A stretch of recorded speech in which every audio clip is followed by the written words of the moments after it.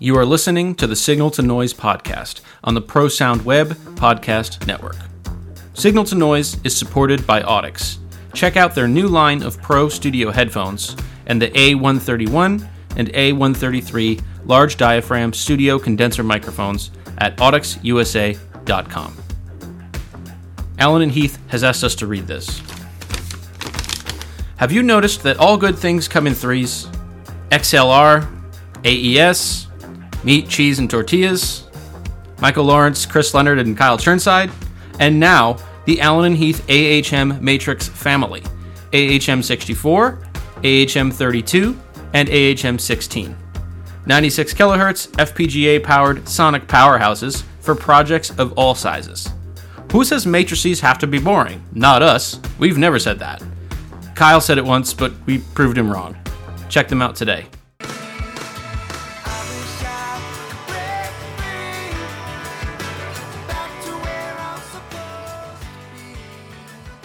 Welcome to the Signal to Noise podcast on Pro Sound Web Podcast Network. Well, I actually haven't said that in a while, Chris. You've been busy. Did it sound rusty? It's okay. We'll let it slide. Can we let it go? I don't have to start over. I mean, let's put it this way: people have bared with the same ad intro for the last 4 months. True. So for everyone, regular listeners, I apologize for that. We're working on getting our act together, and we'll get a new pre-roll in here at some point. But at some point, as always, I'm joined by my handsome and talented co-hosts, Mr. Kyle Churnside and Mr. Chris Leonard. What's up, fellas? Thank you for being here. Kyle, you look splendid in red, sir. Thank you. Splendid. Sam Boone is not with us this week. She's on tour. But we still have a lady with us. My mentee from the Women's Audio Mission, Silvana, is here. She's up this week. We've been going and hiking and hanging out. So Silvana, say hello to everybody. Hi, everyone.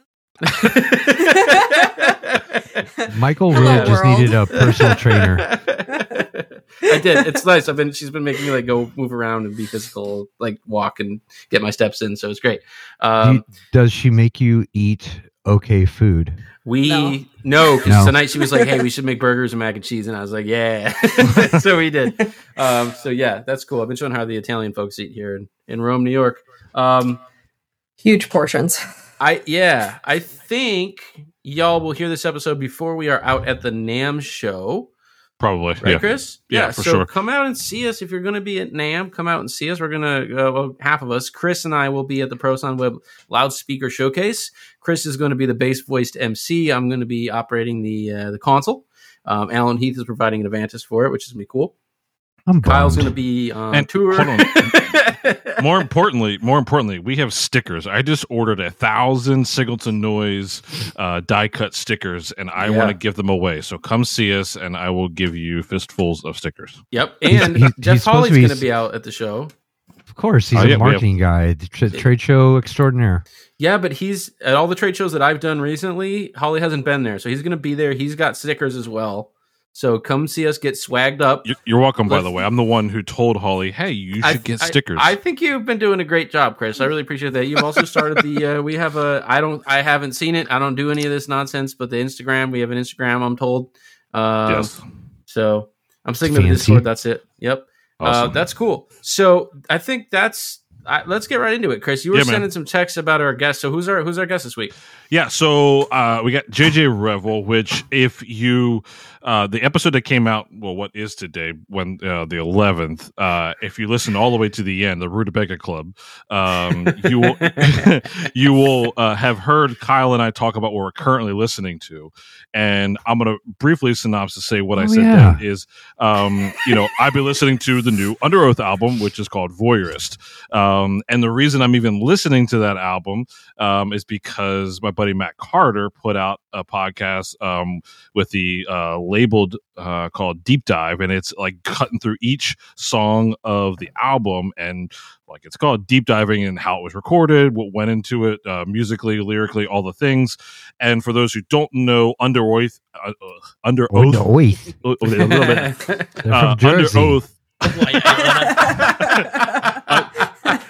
Under Oath has a interesting history of, they blew up in a good way, and then went on hiatus, or actually they thought they were done, quite frankly, and then decided to come back a couple years ago, did an album, toured, and it wasn't quite what they wanted it to be because of things and whatever. And this album is really what they think is the pinnacle of who they are and how they want to express. And JJ was a part of helping produce and record that, and then actually mix and work with them. So that's the short version of that. So JJ, welcome to the podcast. Thanks, everybody. Pleasure to be here. The cool thing for people who have listened to long enough know, Kyle, you toured with Under Oath both on Chasing Safety and Define the Great Line, right? No, just Define the Great Line, and I did a 2-week thing with them, but I also did a tour with them with Times of Grace, which was the dudes from Killswitch Engage before Jesse came back in the day. Norman, was Ludacris? Were they Ludacris before they were Norma Jean when you guys were together? Or was that different tours altogether? Different tour altogether. Oh, okay. So then, we did a Solid State tour with Zayo, Living Sacrifice, the Ludacris, and this crazy band in St. Petersburg theater played, and they were called Under Oath. And I was like, wow, these guys are really good. It was crazy. But Maniacs. I've had little things with them here and there, man. Some of the greatest dudes ever, for real. Like, agreed, 100%. I enjoy every single member of that band and their different personalities.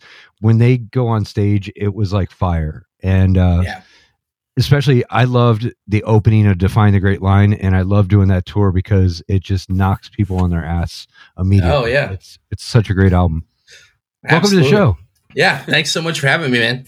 Sorry, I couldn't make last week work.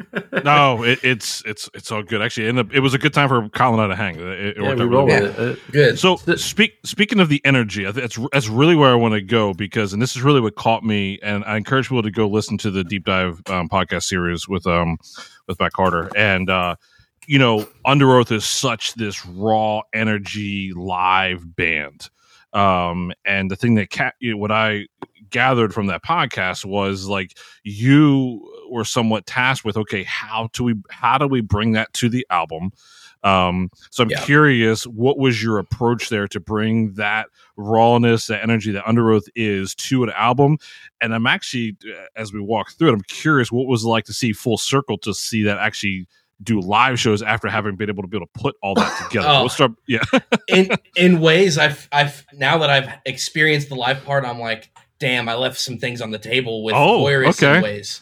Wow. Just nuance that I didn't expect.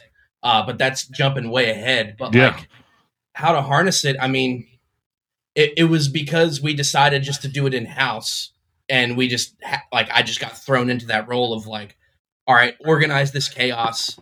How do we capture it? And we can maybe, let's see if we can just harness the goods here, which is really like the heart of it is Chris, Spee, Aaron, and Tim in a room where it's literally Tim with a guitar and Aaron on a drum kit, and they are just screaming at each other, like writing damn excuses. That song was written in like 20 minutes, it feels like, because they just put the riffs together, heavy, in and out. Spee's like, yes, yes, yes, yes. Like, they just have such an interesting process. Like, I don't even know.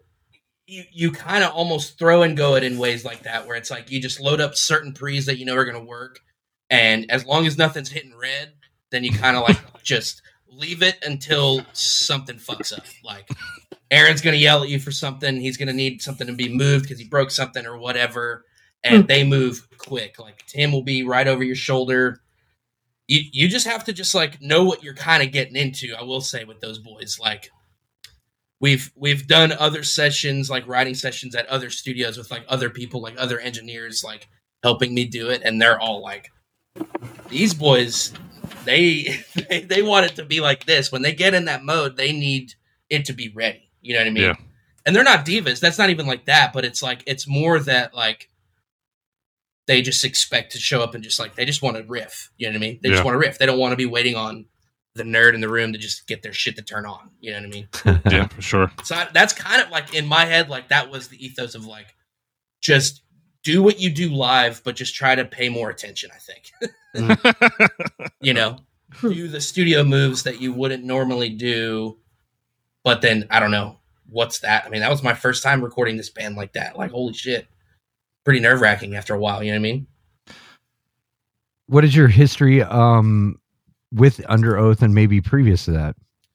They hired me in 2016 to be the lighting tech. So I kind of have a background in production just from working at a church all through high school, like doing front of house and playing in the church band, like the typical thing. Grew up a massive fan of Under Oath. Like, I'm a whole decade younger than those boys. So, like, I grew up a fan more than anything. So, Florida? Yeah, Tampa. Born and raised in Tampa. Still here. Home of death metal as well. Yeah, dude. Let's go. Morrisound. Yeah. So, did you say Morrisound? I just want to poke on that for a second, though. Like, Go this ahead. idea that's pretty rare. That you grow up as a fan of an act. We've had a and you couple get to people work for them. talk about this, but that's Insanity. definitely rare. That's it's pretty insane. rare, man. It's really rare. insane. Like, Blessed. more, yeah. That doesn't even begin to explain like how I feel about it. It's like I've looked at all y'all. It's like, man, y'all have been in this game for so long. I'm relatively new. You know what I mean? Like 2016 is no time, Get it. You know, Get it.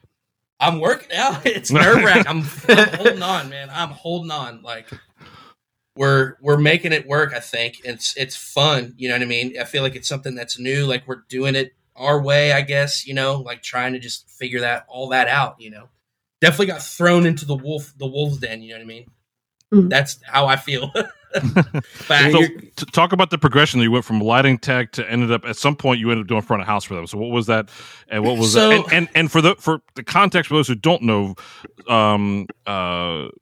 what was the last album? It was not Voyeurist. It's what's the Erase Me. Erase Me. was a rebirth, if you will, right? Like that was a reunion of them coming back together that no one saw coming, Like a new record, yeah. and 100%. it blew people out of the water. So you're in the midst of that happening. What happened on tour to bring all that together? Yeah, so they got back together as a band in general in 2016 and did a rebirth tour where they played They're Only Chasing Safety and Define the Great Line back to back every night. So they played 2 records in full. That's awesome. We did that. We basically did that for 2 years. We did a Europe run, did an Australia run on that just like rebirth thing. Over that time, all the boys were like, let's cook up another record. So that was when it really kicked into high gear. So I'm like the lighting tech in 2016, and I'm also playing in this other like indie band here in Tampa called Brother Cephas. I was playing bass and like recording and producing their music and doing all that. And basically kind of had to pick. Like Tim was like, we want you out on tour. You know, we see the potential growth pattern that you have here. Cause I was like, on the first tour, I was already like patching the stage for audio, like seeing the gaps. I was like, I'm just kind of sitting around after 10 a.m. like, or whatever, you know, certain days would be easier than others. So it's like, well, why don't I patch the stage for the front of house guy? Because I know I can do that. Why don't I do the split? Why don't I sync the packs? Why don't I, just start figuring out things to do. So that kind of became like my progression within the camp, to where come down to Erase Me. It's like I'm full fledged, like stage managing, doing the monitors, just making sure everybody on stage is good. Which now that I look back at it, it's like, I mean, they don't really need like the monitor guy role for this band isn't as hands-on as like another band would be. These guys kind of are a set it and forget it in ways outside of a few vocal things that Spee needs. Like they like their shit just to be regular. Like, they're used to just plugging into orange guitar amps and just like throwing everything everywhere. So like they don't need 2 or 3 dB of Spee's vocal in a verse, like some people would in other scenarios. So it's like I got my hands were free to be much more involved on the stage. Fast forward, I think you guys all know Thomas Wolfe, Run the Jewels. Yeah. Yep. That dude, he was our TM front of house guy for about 1.5 years through the Erase Me cycle. Nice. and he had to go on another gig. We had 3 days left in Europe, and he had prior commitment with RTJ. And I ended up filling in for him at front of house for those last 3 shows. Fun. And he finished off the last 2 shows of that year and then had to go do other stuff that he was already doing. And I just took over front of house from there basically in 2019.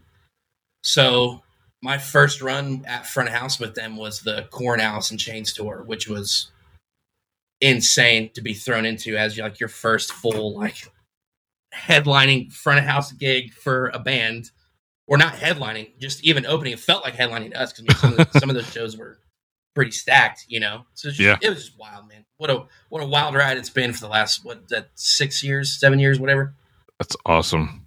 That's cool. Yeah. Well, then I'm curious, and we don't need to rehash. I mean, go listen to that podcast because you dig deeper into some of the things you had to do in the band talk. So, sure. But you mentioned a little bit ago. There's things now that you've experienced what you produced and recorded. What was that? What would you do differently or whatever? That's cool. I think making them all play it more live. Making the performances happen more instead of punching as much as we did in. Like, I'm still, like, Voyeurs is still cool in my opinion. You know what I mean? It's dope. Like, I'm super proud of it. And it sounds awesome and it's, like, dope.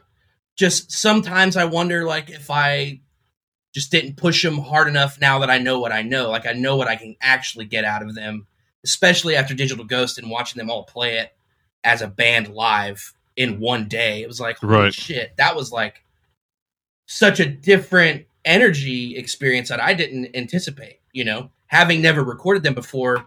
That was my first like actual A and B, you know what I mean? Of like, this is actually what this band's scale and scope is like in this space, like in their own like creative headspace, you know, like, and I think that they function differently in both of those headspaces. Both are good. Both have their limitations, as I feel like anything that we all do, like in these scenarios, like there's always pros, cons.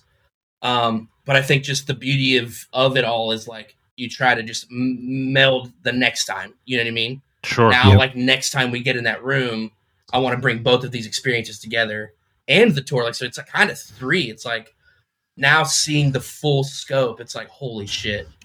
Like the sky's the limit as far as I'm concerned, as far as like what to push and where to push. Like, do we push in the writing? Do we push more in that instead of like stacking out, you know, an Apollo rig? Like, you know, what's the biggest yield? Like, what are we looking for? You know, you can go to a big studio all day and get that shit, but like, is that the move or actually is it? You know what I mean? Like, right.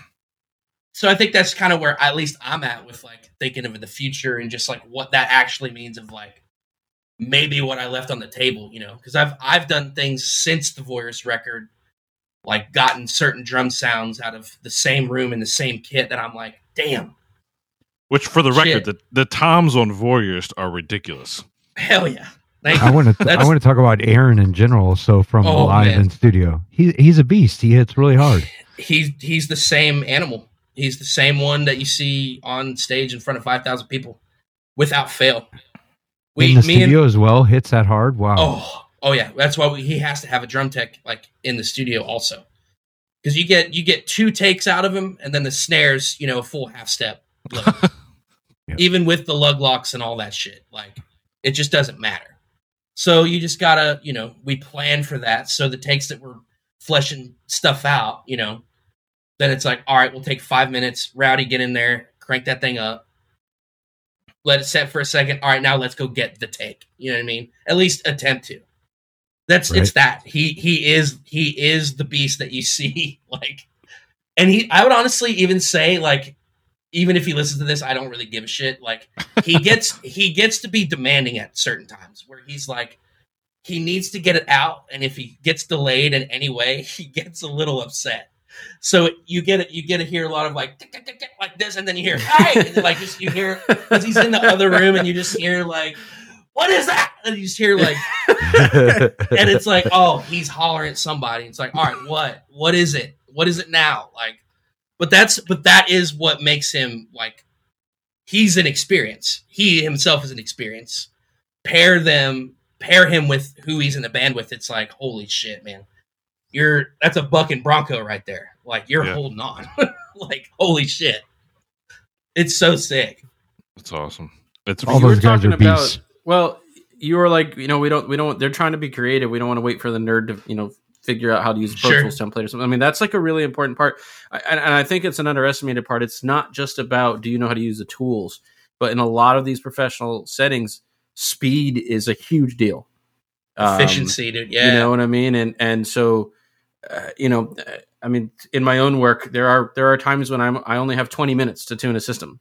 Yeah. Or 15 minutes. So you better be able to get real gains happening in that amount of time, because it doesn't matter if you can do a perfect job in an hour, because you're not going to get an hour. Yep. So I think a lot of the stuff that I talk to with people, my colleagues and people that I'm mentoring is not only can you do it, but can you do it quickly? That's a huge, huge thing. And I don't think we talk enough about that. No. And I mean, quickly, you can only be so prepared in certain scenarios. Like it's like if you show up to a throw and go, obviously making a record, it's not like it snuck up on me. So I did have a chance to like kind of set the rig up. I have tons of friends over here that all play drums, that if I need somebody to come check mics, like I do that. But you still need to be able to react very quickly Correct. to changing things in a request, and you got to figure out how to make it work. 100%. So yeah, I mean, you're 100% right. It's like, if it takes me more than 20 minutes to get like a studio kit for Aaron dialed with him actually playing, like he's going to start being like, can we start running? Which what I have eventually started doing, it's like me and Tim basically like produced and engineered the whole thing. So he's over my shoulder and I'm like, look, I'm not set on these drum tones, but y'all keep riffing. We're going to hit record so that he thinks that we're building this. And I need just him to keep playing. So you keep him busy. Y'all keep playing. You can start and stop. I'm just literally going to roll tape. I'm not going to stop it. So he has click, whatever. And then I'll have enough time. Like, I need 5 minutes, really. You know what I mean? Whatever's red, it's like, okay, deal with that. Just methodically, and just have them play for 20 minutes. Like, it's the first day. It's like, guys, give me one round of like, go for it for 20 minutes. Go there in your headspace. And it's like, let me just get my bearings about me. And I just like save everything. You know what I mean? Then everything's a preset. So every session I open, everything just defaults to where I set it. And it's like, now we're rolling. You know what I mean? Mm-hmm. It is beneficial to even spend 20 minutes with the artist on the front side. Like, because I mean, even if you blind check, I don't know, anybody else's drum kit, like any real drummer, I don't care what tech they have. It's never the same thing as if like that guy is doing it. Yeah. Like, I don't care how good you are at emulating anybody. Like, it doesn't matter. You're not that person, period.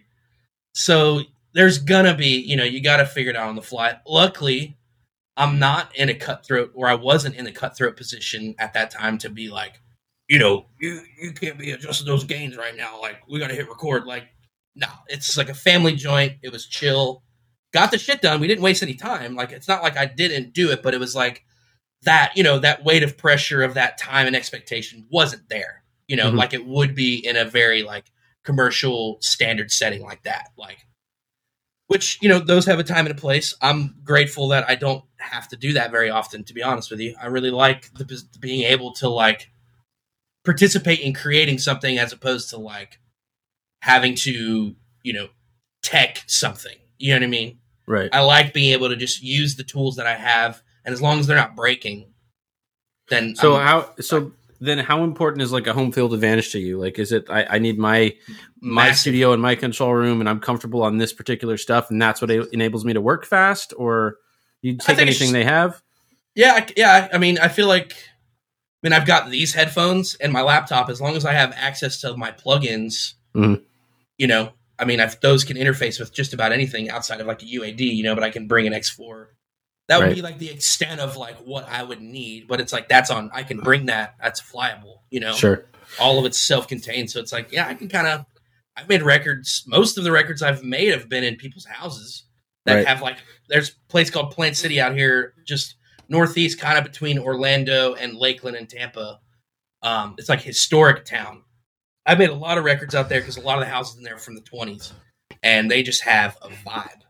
That's cool. I've gotten a lot of really great drum tones out of there for many years just by setting up an Apollo rig with, you know, a few mics, like a mobile kind of thing, and it just sounds incredible, you know, just off rip. So I'm kind of used to that, like not having your shit. You know, I've realized that I only need one group of tools, like a decent set of Waves plugins, a few UAD plugins, and some Valhalla. Like I could probably get it all done, you know, like for the most part until you can get to the rig, you know.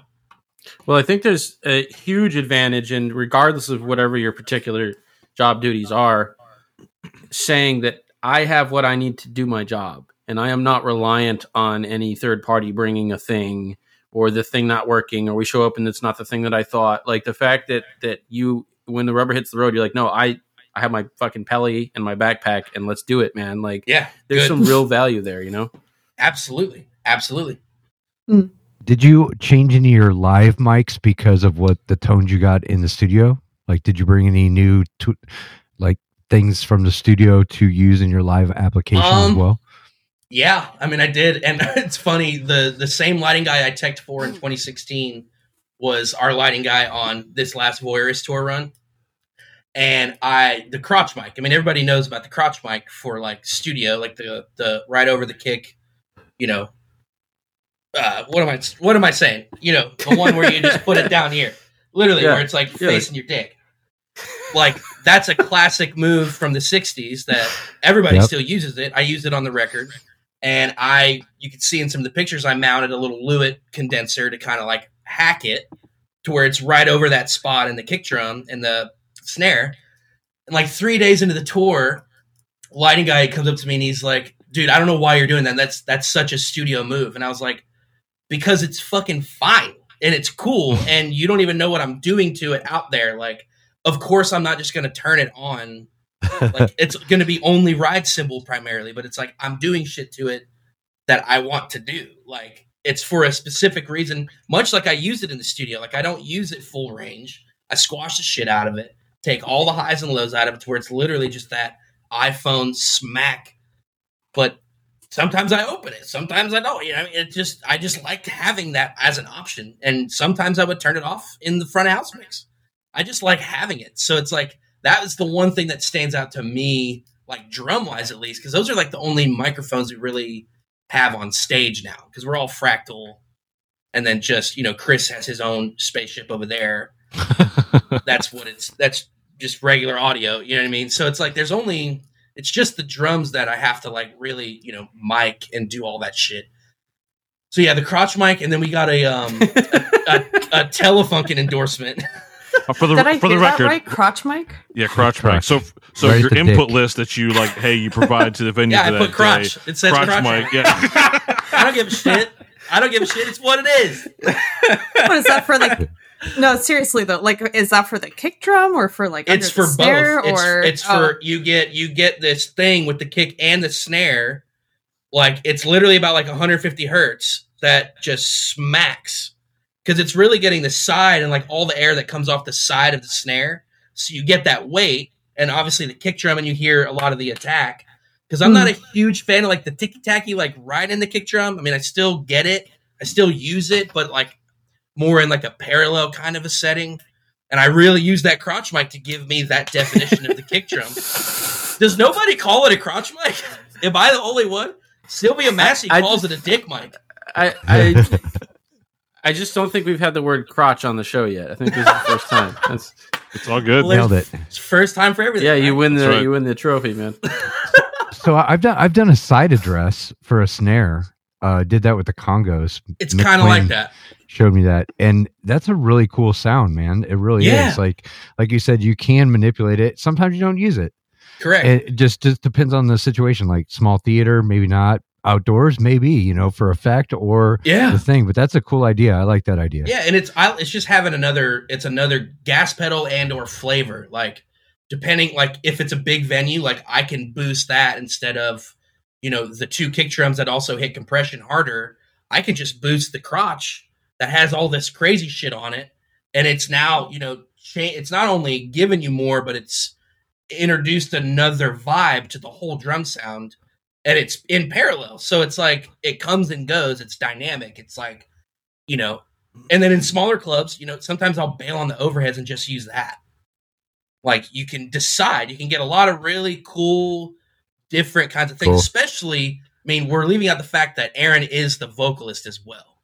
And that affects the drums live more than anything. Let's go there, right? So, all right, holy shit! We got two. All right, so for those who don't know Under Oath, Aaron Gillespie is the name of the drummer, and he is a primary vocalist in a lot of the songs for the hardcore people. Clean vocals. Cleans. All right, sorry, yeah. I'm just giving context for those who aren't Under Oath fans or listeners.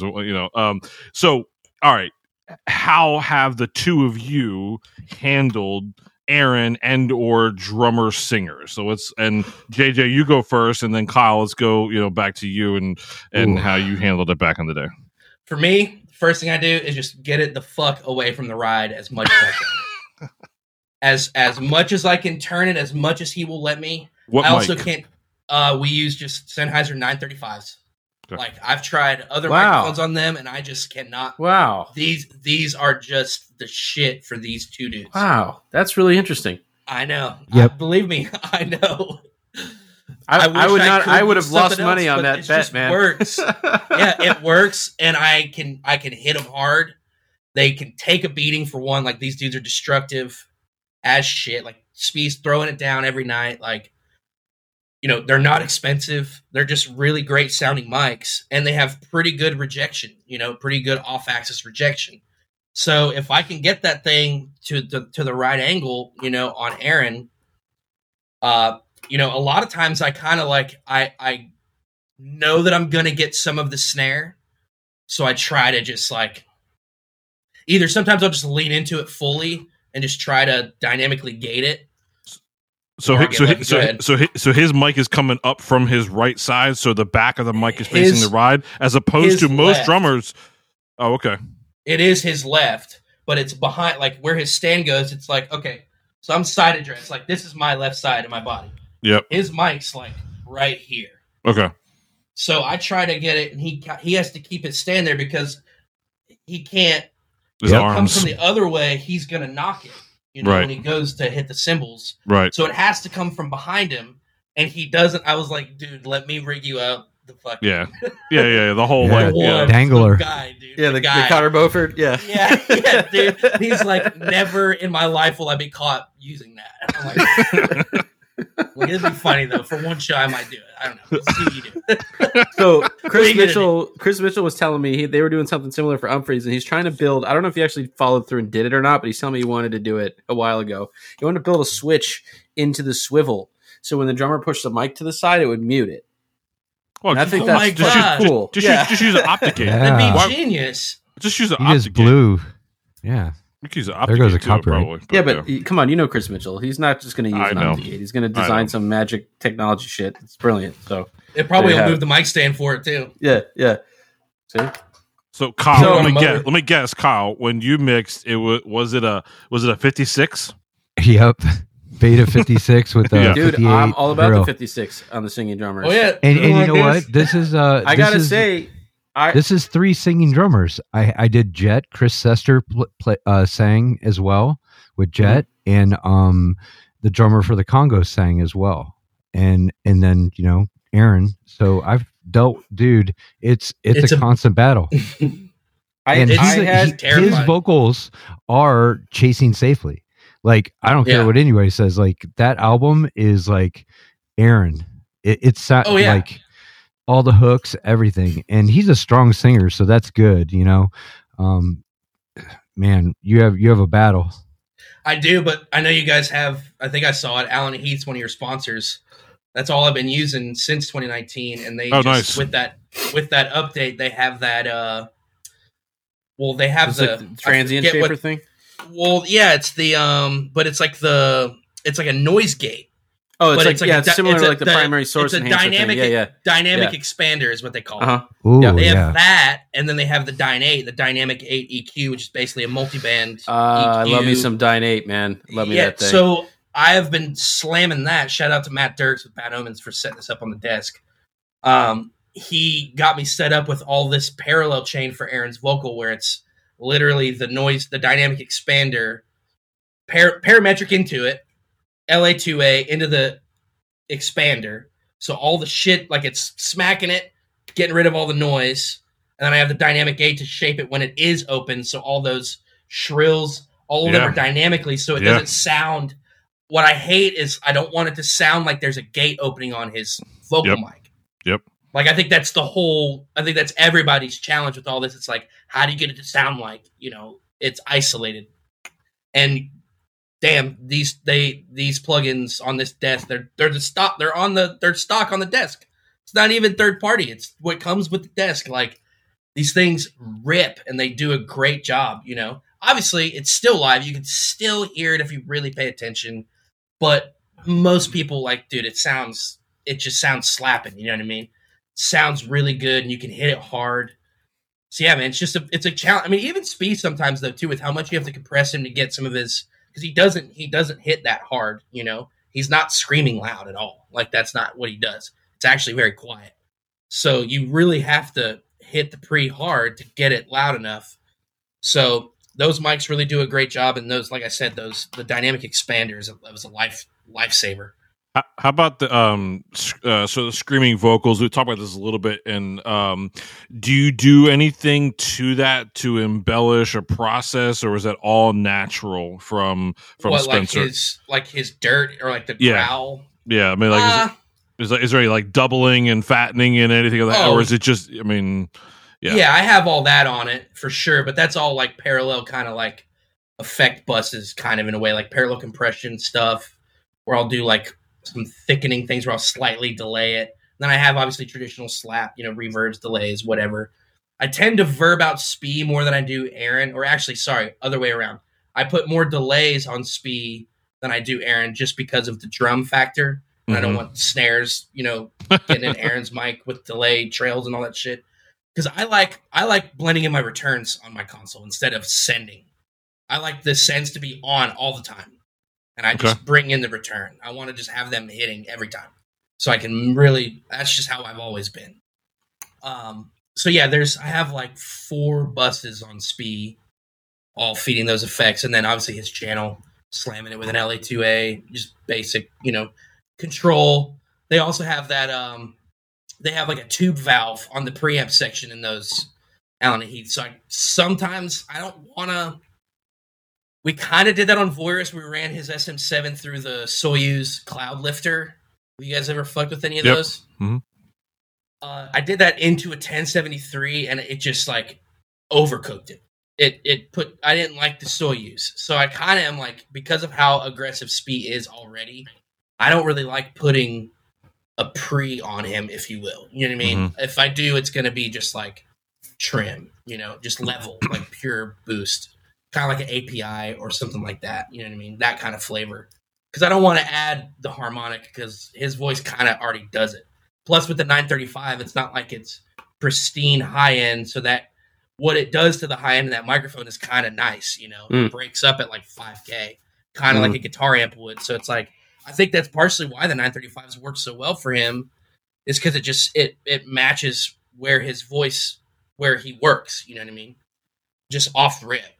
The 58, I've used the 58 on him, and it's almost too clean. It's kind of vanilla. The Sennheiser's got some teeth to it. I don't know what it is, and it's only with him. I would never use it on anybody else, to be honest. But that's the beauty. It's just him and Aaron. Yeah, that's the beauty, though. We kind of talked about this before. Look, that's try different mics on people, right? There's there's some people I'd use a KSM 9 on that I wouldn't use on someone else or whatever. So, I mean, there really is a reason to try out these different heads on different people. Yeah. 100%. And the flip side of that, Chris. Oh, sorry, Kyle. Go ahead, man. No, go, Michael. I was just going to say my experience with that as well is the flip side of that is I've often had a vocalist who's on a mic that they're I like this mic, and it may be not the best fit for them, but they're comfortable with it and they perform better with it, or they like how they're hearing it in their ears. And so sometimes it's just well, let's make that work, dude. You're comfortable with that one, you know what I mean? And I'm getting a better performance out of them. So sometimes the right mic isn't the right mic. Yeah. Then you got to do your job on the knob side of okay, well, they're insisting. it's like anybody. It's like, well, this is my snare drum, this is my guitar, this is my anything. Right. It's like, so okay. I mean, I think there's a dialogue to be had there, and I've had that with artists about, oh, you don't like this or that about what's going on. Okay, let's try this or this other thing. And a lot of them are open to that, but just as much of the time, like, no, this is what I'm using, and I like this, and I'm comfortable with this, and so do what you need to do, and make it work.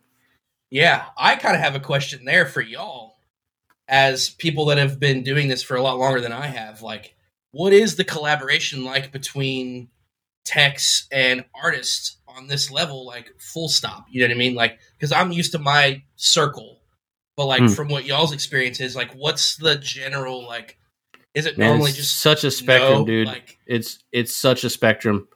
I mean, sure. In my own experience, it's been everything from I'm going to go on stage and do my show, and whatever comes down the snake, you just deal with it. All the way to sitting there and listening to multi-tracks for hours together and changing pedal board settings and listening back. I mean, it can be extremely collaborative. It can be extremely, I don't get a vote at all, and they're going to do it. And it can be extremely the other way, which is you do whatever you think is best, and you put out whatever mic for me you think is best, and you just make me sound good. And I haven't done it nearly as much directly with an artist as Kyle and Chris have, but for me, it's run such a huge gamut, Yeah. Kyle, you probably could weigh in a little more. Hey, we actually talked about this on the last episode or the last two, depending on when Aram's drops, but whatever. Part of it, there's often deals with manufacturers. Artists have you repping a microphone, so sometimes you don't really get a choice there, but it's relational based, right? So I mean, this is the first time working with those artists and you're inheriting everything. You're not going to rock the boat. You've been with those artists for 5, 6, 10 years. It's a conversation. Hey, you know what? We're starting off this next tour. Right. I'm going to bring 2 of the microphones. Let's just listen. Right. And the beauty of virtual sound check. Let's record a couple songs. Come out here, you listen. Let's see what works, what doesn't work, and the relation side is the most important factor, which you obviously have already. Let's put this in there too, real quick, to tag on to the end of that. It's nice to get to know all your manufacturers. Like Audix was my first endorsement ever, and I love the D6 and the D series microphones. Classics. And I went through all the OMs and had a great time with all of them. And then I switched to a different artist, and they went to different microphones. I had Shure, we've had Sennheiser, like Heil. And it's cool as an engineer to go through those bands, whether you can have creative input or not, and use different microphones is like kind of a special situation. There's a point. That's why I asked about changing the drum mics, because once you get the reins to do something like that, you can really start to kind of open up your creativity elsewhere besides the mic stand or, in a plugin or whatever. And I think that's really cool. Artists rarely talk to their endorsements. They always talk to us about like tech tips and problems, or what did you think about this? Did you try out that? They're always in contact with you. And seriously, I haven't toured as a front of house guy in, holy cow, like a while, 4 years, 5 years, and I still talk to all of my reps and my guys who sent me microphones. So like that side of it, the gear side, like if someone hears, oh, you're using our plugin, like do a podcast, do an interview, whatever. I think this is all great for engineers too. And Under Oath is like always at that level where people are willing to like let them try stuff, I think. And I think that's cool that they give you the leverage to do it. 100%.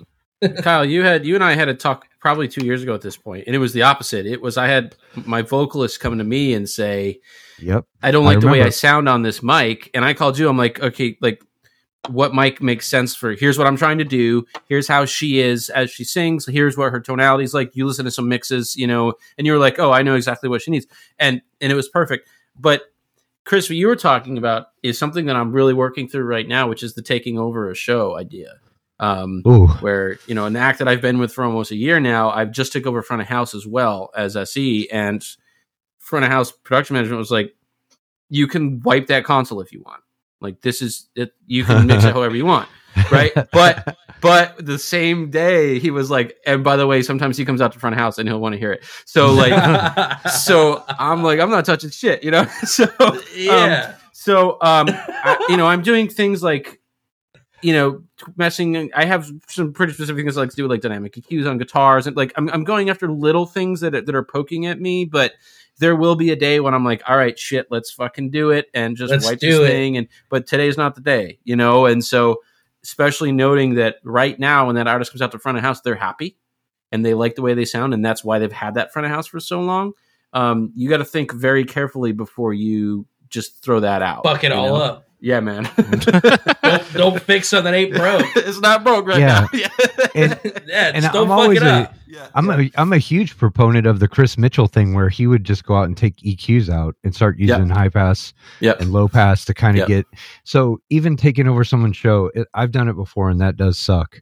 But you kind of, the small battles, like you said about the dynamic EQ and everything, you just go for little small things and it makes it a lot easier. Consistency is what you're aiming for. And that's why I like JJ's situation here, because he's heard the raw tones in the studio and knows where the placement goes. It's just battling now. You're just like, now it's mercenary. What room am I in? What's going on? My battle is I'm trying to strip down. Because the analogy I love is it's take it off. I will. The Carter Beauford drum set, right? Like you don't go to Guitar Center and buy everything that Carter Beauford has and set it up. You add to that drum set a little bit over time. He wanted another splash. To get it to look you know like what I mean? it. So it evolved. Yeah. You know what I mean? So he evolved this thing over time to make it the way he wants. And that show file's the same way. There's a lot of stuff in there because it was just little tweaks over time. Oh, yeah. So now I'm starting to go, what can I boil down out of this? 37 plugins, can I get it down to 25? Can I just go back and undress this a little bit? And I think that's going to be a cleaner way for me to then go forward and say, okay, now this is kind of going in the direction. Like, so and then you can add it all back. Right. I'm going to get back to 50 plugins. Yeah, put it all back. It's a phenomenal sounding show, but it's not my mix. Do you know what I mean? So 100%. It's absolutely not. I'm not saying it's bad or there's a problem with it. It's fucking fantastic sounding. It's just I do things. I have my own approach, and so I want to. It's like driving your friend's car. Yeah, dude. Like, I say let's giving a presentation of somebody else's PowerPoint is what it feels like. You know what I mean? Yeah. It's like, that's not where that goes.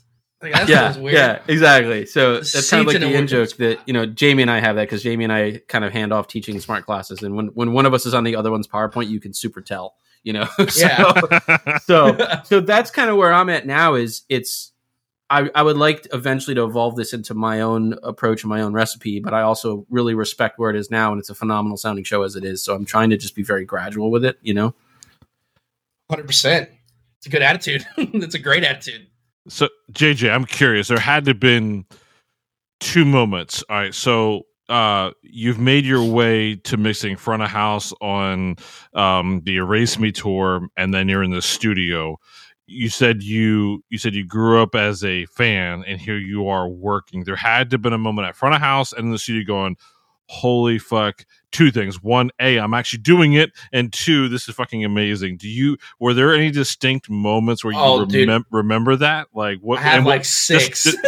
Describe that. Like, I can give you the two that stand out the most. Probably, the first one is the very, very, very, very first show I actually did front of house. It was in Prague at Download. I don't remember a festival.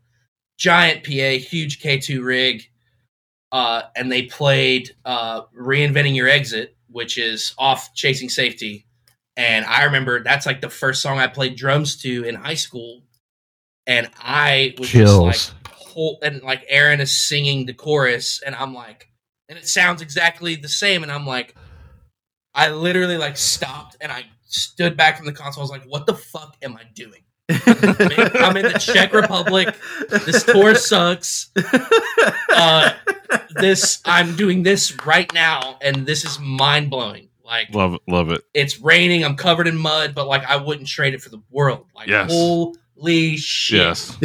That same show, this Czech whatever they are, I don't know, Czechoslovakian, because we were in Czech Republic. He looks at me. And he just goes. He's like, it sounds like shit. I was like, what the fuck? Like, are you serious? You're ruining this moment for me, dude. Hard crowd. Like, you don't know what I've been through. Rough. I just love when life. they're like, "I love you." Yeah. I'm You're like, doing wait, great. For the no. You're For the- awesome. for the You're listeners like, at what home, does middle this mean? fingers are up in the air. By the way. Yeah, middle fingers. fingers. So that's Rough like crowd. the first one. That song specifically, like every once in a while will just mow my grass and just be like, you get to do this. This is what you're doing for a living. Like, happened a few times on the Voyeurs tour. I remember in Chicago we played, what's that big new spot there? Chicago, what was that? Oh my God, I'm the worst. There's too many. It's all good. Giant spot, amazing show. That song happened, same deal. It's like, man, what a wild ride this is, and like what a privilege it is to be like the guy in charge of making all these people, do this shit. Like, Well, speaking of which, during this show, do you observe the audience and feel the connection that you are helping translate from that stage to them? oh yeah, like sometimes it's almost instant, like as if it was like a stand-up comedy show where you can almost feel the weight of the crowd like drop, and you'll hear more people holler and scream, and some shows there won't be any of that, and then it's like that's a different vibe. So like, yeah, like our crowds normally are pretty rowdy, so like, Yeah. if they're into it, they let you know. If they're not into it, they find a way to let you know. So it's like, and I think, having been doing it a little bit and seen them play so many times, you kind of feel the energy. You kind of know when it's like slapping and hitting, like not even just on my end, just even like the band, like, are they engaging with the crowd? Are they, what's Spee feeling like? How's he do? You can kind of just pick up on like little nuances as the show goes on. And, sometimes you can kind of like, it gets better as it goes on. I feel like all of us have had those where it's like, maybe starts out kind of shitty, like 3 or 4 songs in, you're like, all right, I made it through. Like, this is not ideal, but it's like, I kind of actually like this now. Like, maybe there's a placebo there. It's like, maybe it's a shitty room and like you got the 2K out of it finally because you just decided to go -15 on it to say fuck it because nothing else was working. So it's like, then you kind of you settle in. Like, I don't know, you have it's all that in between, but like the shows Under Oath, it's like, you always know when it's good or when it's not.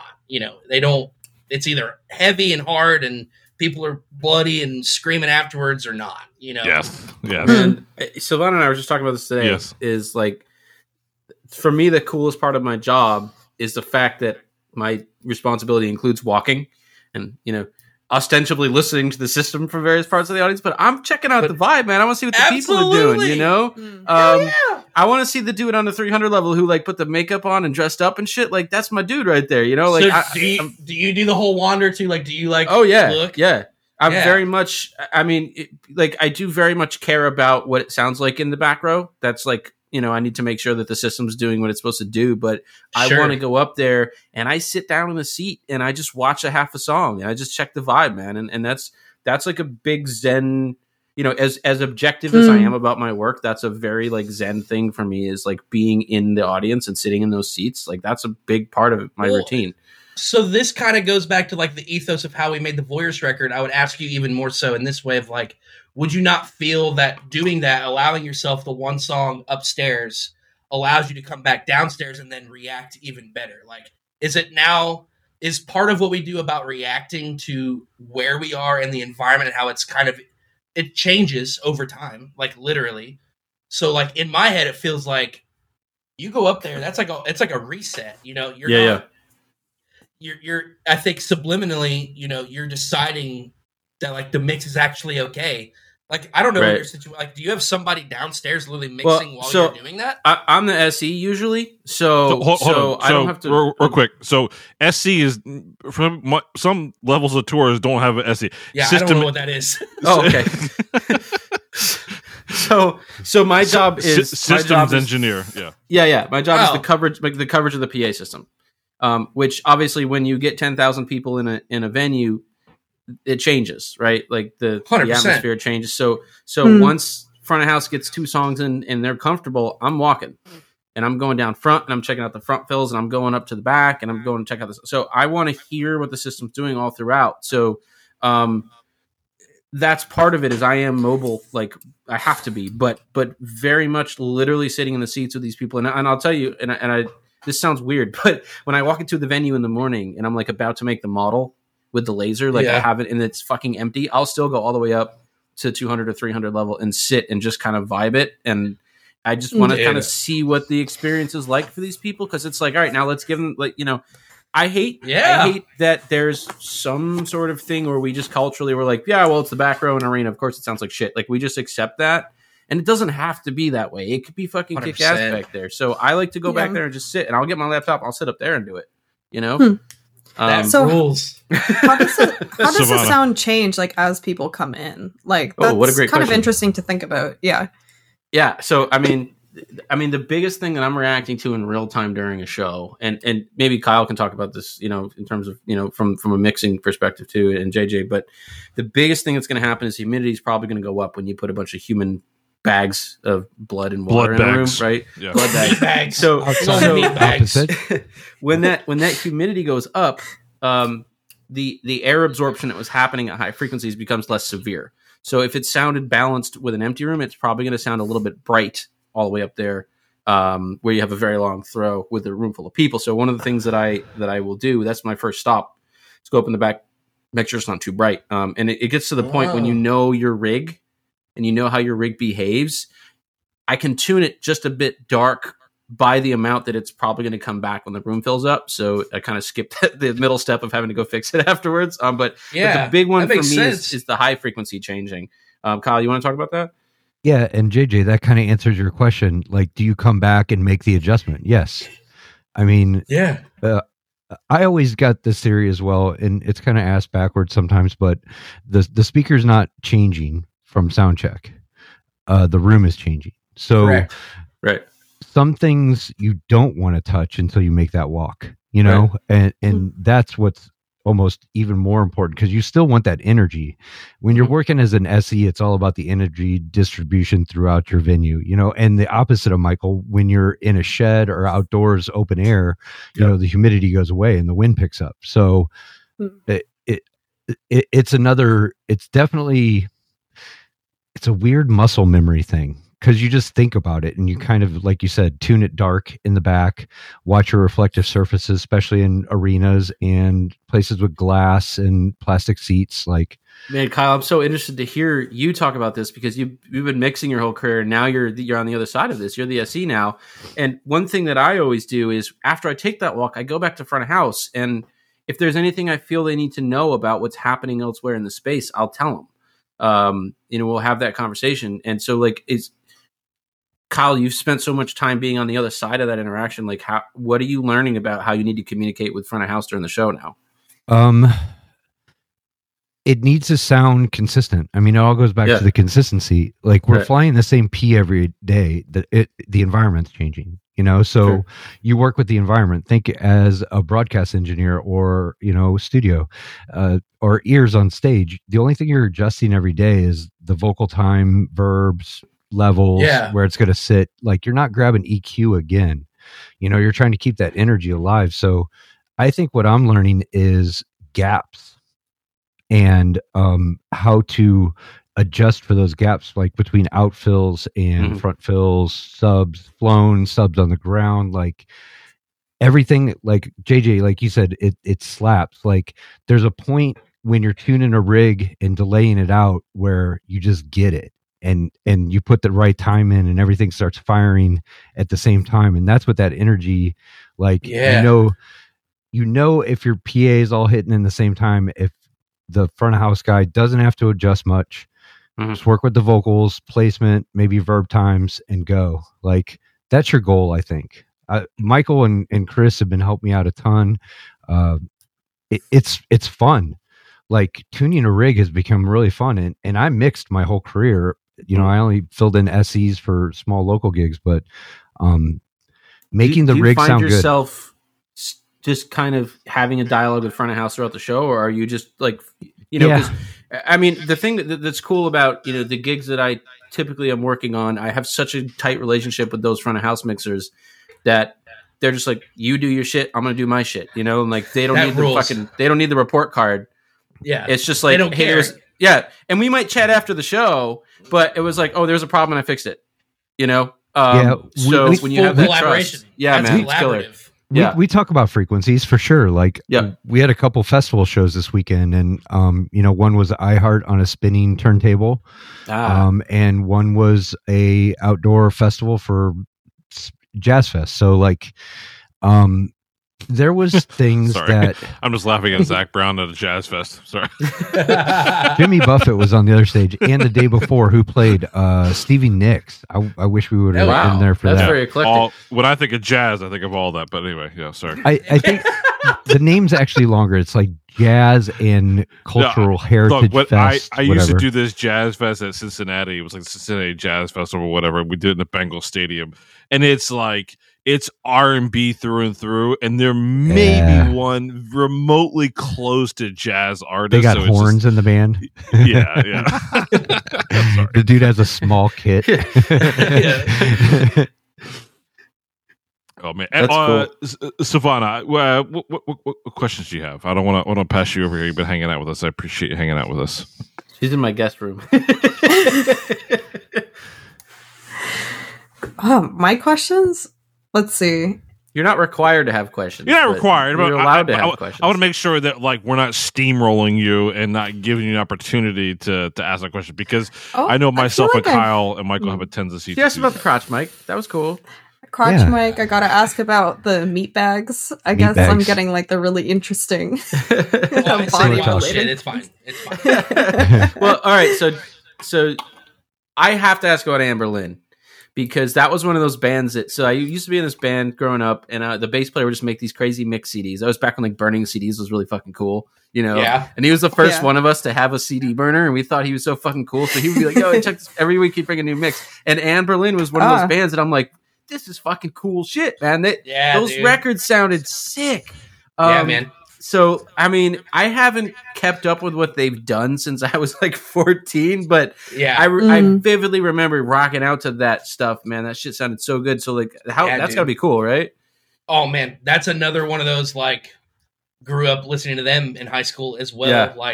I would say as a drummer, and Aaron can cry about this if he wants to, but Nate was definitely a little bit more influential to my drumming than Aaron was.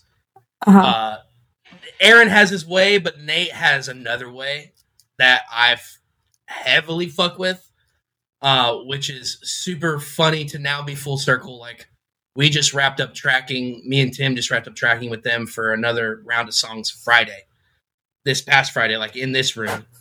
So that's like another full circle, like doing drum sessions with them, making their shit. It's literally Under Oath 2.0, dude. And they're doing it again. Like, this new stuff is gonna be sick. They have 15, one single, you know, like Glass to the Arse, and you're 16. You're like, is that a disco beat on the drums? Like in a metal song? Dude. Like, yeah, it is. Yeah, man. Paper Thin Hymn, dude. Feel Good Drag, like just iconic. What was the Unwinding Cable Car? That song was fucking amazing. By the way, Kyle, you want something to check a PA with? There's no bass until like 3 minutes into the song. Oh, yeah. So you have a full range song, but you don't have the subs. Classic emo it's fucking move, cool, dude. man. Yep. Really cool. Yeah. It's so The sick. bass player just like holding his bass up and throwing his arm and screaming at the crowd. Yeah. Don't worry about playing this first bit. We Can got I this. actually chime in here? Like, I'm wondering, you're a big fan, clearly. Like, how do you differentiate, like, you know, when you're mixing and doing what you're doing, how are you making sure you keep your like professional composure and also making sure that like what you're doing is like high quality and not your enthusiasm? Like, oh wow, that is a good question.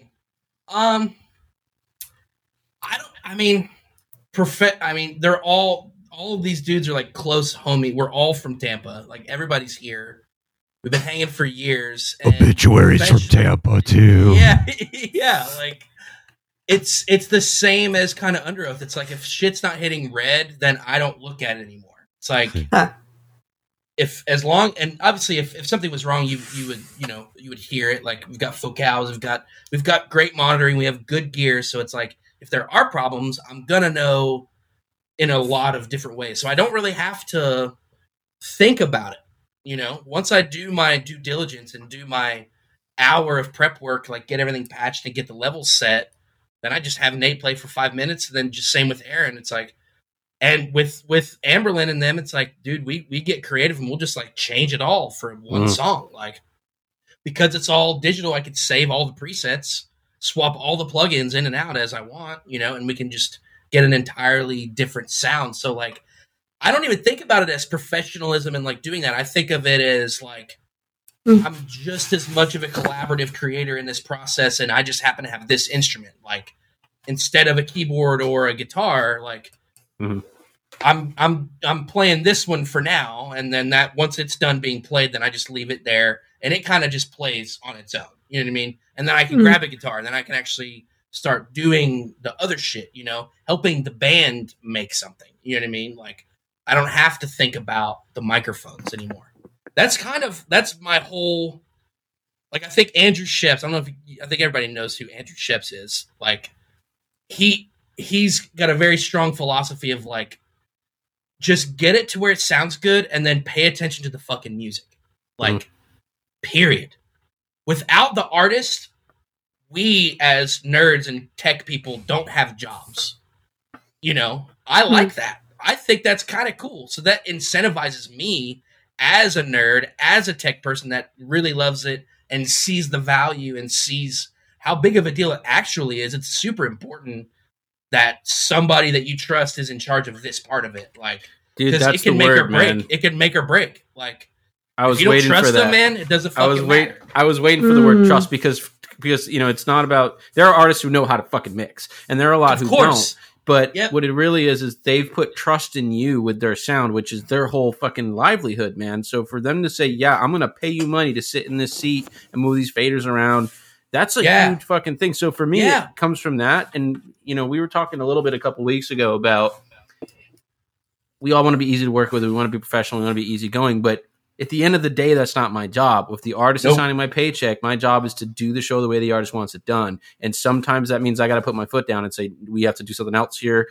You know, we're going to have to make a change. And you got to remember that they're trusting you to do that. And as soon as they don't trust you anymore, you're fucking gone. Yeah. You know? And sometimes you have to take a risk in what it is that the artist wants to sound like. I've definitely overstepped that. Before, to where it was like they had to rein it in, and we're like, I still trust line, but I still trust you, but like you went too far in this one area, right? You know, and then they got to rein you in, and like in a studio, it's a lot different because you know you get that immediate feedback. It's like if I said, "Hey, have you heard this band?" and that person's like, "No, fuck that, I hate that band." It's like, oh, well, you're probably not going to show them the reference, or even if you are, you're going to preface, you're going to do this whole thing. So it's like because you don't want them to be like, oh. You don't want them to think it's like, oh, this guy likes this shit. Like, I can't trust that guy. So there is a line of like, there's risk and there's,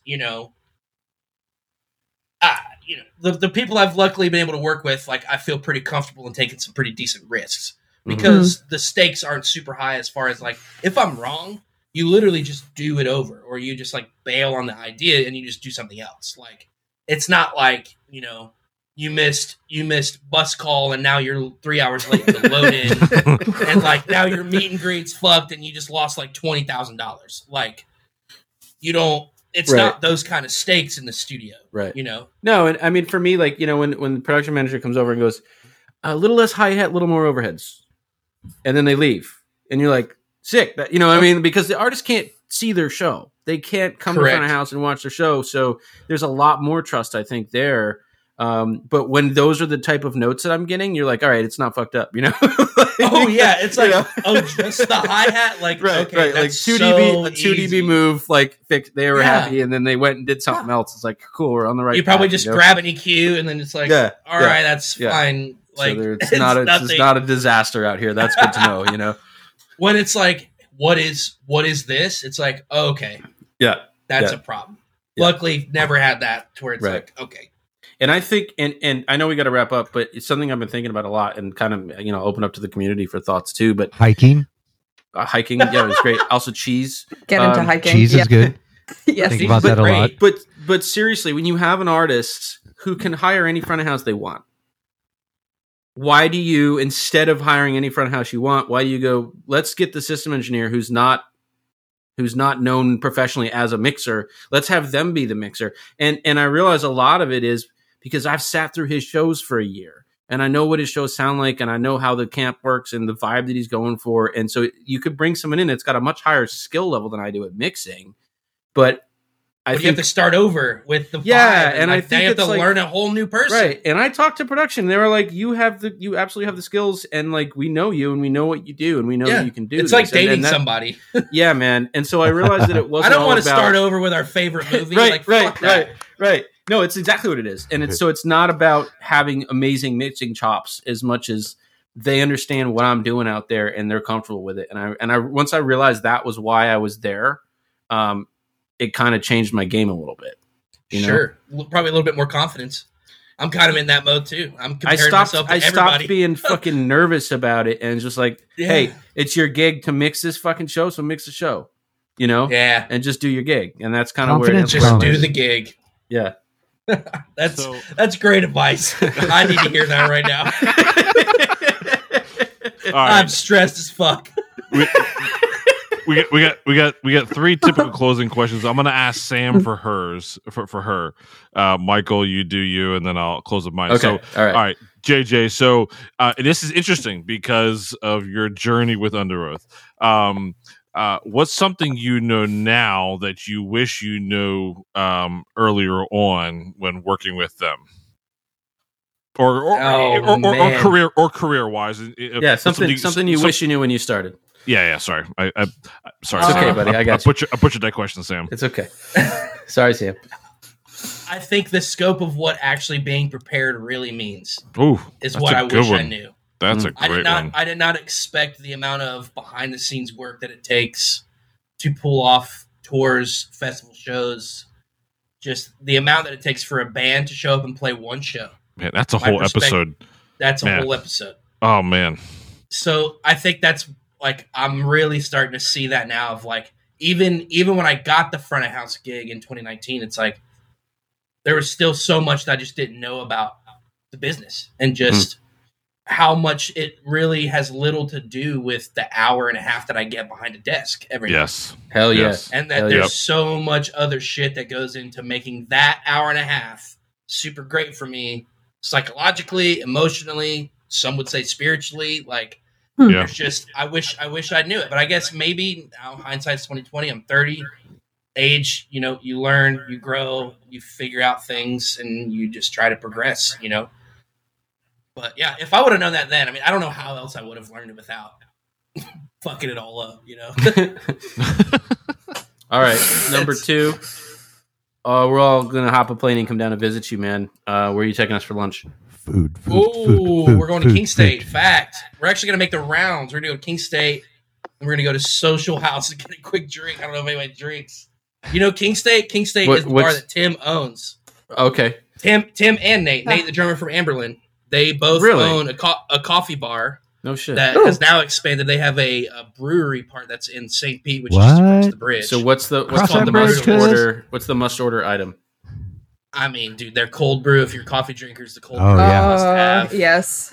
I like crack. They make everything themselves. All their beers made. They brew their own beer. They have natural wine. They have bougie shit up in there. Whoa, they also have fancy. fantastic food. Fantastic breakfast food. Oh hell yeah! I mean, they do pizza nights on Fridays. All right, breakfast, for the record, religion, man. Oh yeah, they have great breakfast. Crotch Mike and Bougie. I think it's the first time both of those have been used on the podcast. Let's go, Chris. Can we send him a it's T-shirt about the or something? breath, yeah. Send him a shirt. Crotch Mike, Bougie, and meat bags. That's what I want. I want in the description. We'll send you a T-shirt, man. Oh, all right, man. Chris, bring it home, man. Bring it home. All right, JJ. If you could define your legacy or how you'd want to be known, how would you define that? Oh, he got the fidget. He got the fidget spinner out. Wait, dude, my legacy. His leg just went to sleep. He just What's my legacy? Do you want me to put it like a newspaper headline or like how would you want to be remembered, man? Craziest motherfucker with a gap this side of the Mississippi. Yeah. There you go. You asked me. You put me on the spot. Yeah, it's great. I love it. JJ, thank you, man. It's been a real pleasure. Thank y'all. This has been a blast. Awesome. Be safe Thank out you so there. much. Yeah, man. Absolutely.